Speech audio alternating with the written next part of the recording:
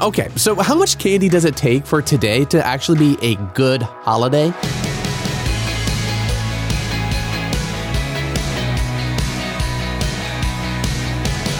Hey, I'm Dylan, and you're listening to Unlocked, your daily key to unlocking God's Word in your life.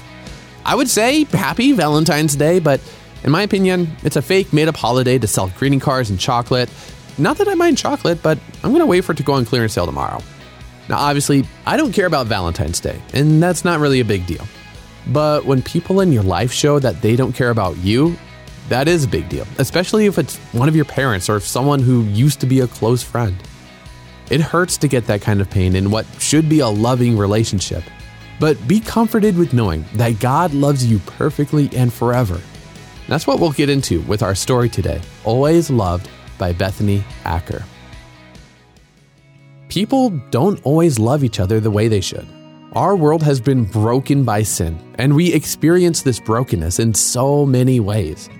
You might see divorces happen and witness the heart-wrenching sorrow of two people separating after promising to be joined to one another for life. You might see parents abandon their children. Maybe you suffered a big hurt when someone in your life walked away from you. We don't always love each other as we should. We mess up and hurt each other, whether intentionally or unintentionally. But God's love for you is always there. He will never take it from you. When you don't feel loved by your family in the way you should, you can remember that you have a God and Father who always loves you. Psalm 27:10 says, "Even if my father and mother abandon me, the Lord will hold me close." When you don't feel loved by your friends, you can remember that Jesus calls his followers his friends, John 15:15. He wants so much to be with you that he went to the cross to die for you. And then he rose again, defeating sin and death so that you could be with him forever. When you worry that you are not loved, you can remember that the one who created the whole world created you. He made you in your mother's womb, and he knows you. Psalm 139, 1-17. He knows exactly who you are and loves you. God always cares about you and wants you as his child. Through Jesus, he made the way for you to be forgiven and brought into his family, where he helps us grow in love. Even when others don't love you as they should, you are still worthy of love, and God will always give his love to you. Okay, let's think about this a little more.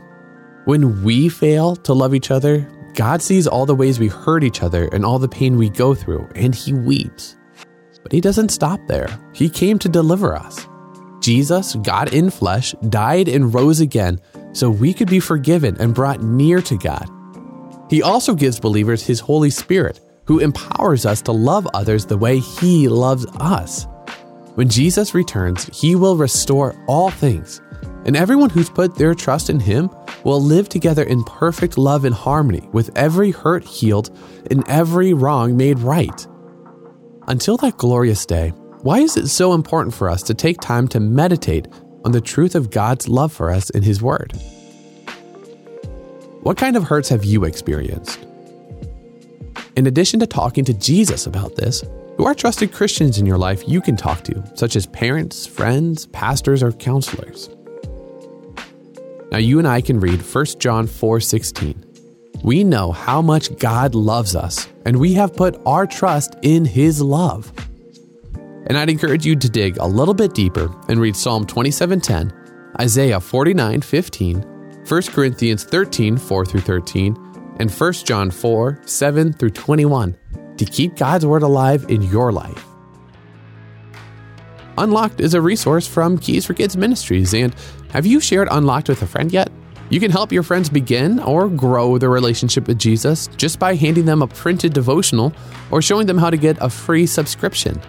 Go to unlocked.org and tap subscribe in the menu where you or your friend can sign up.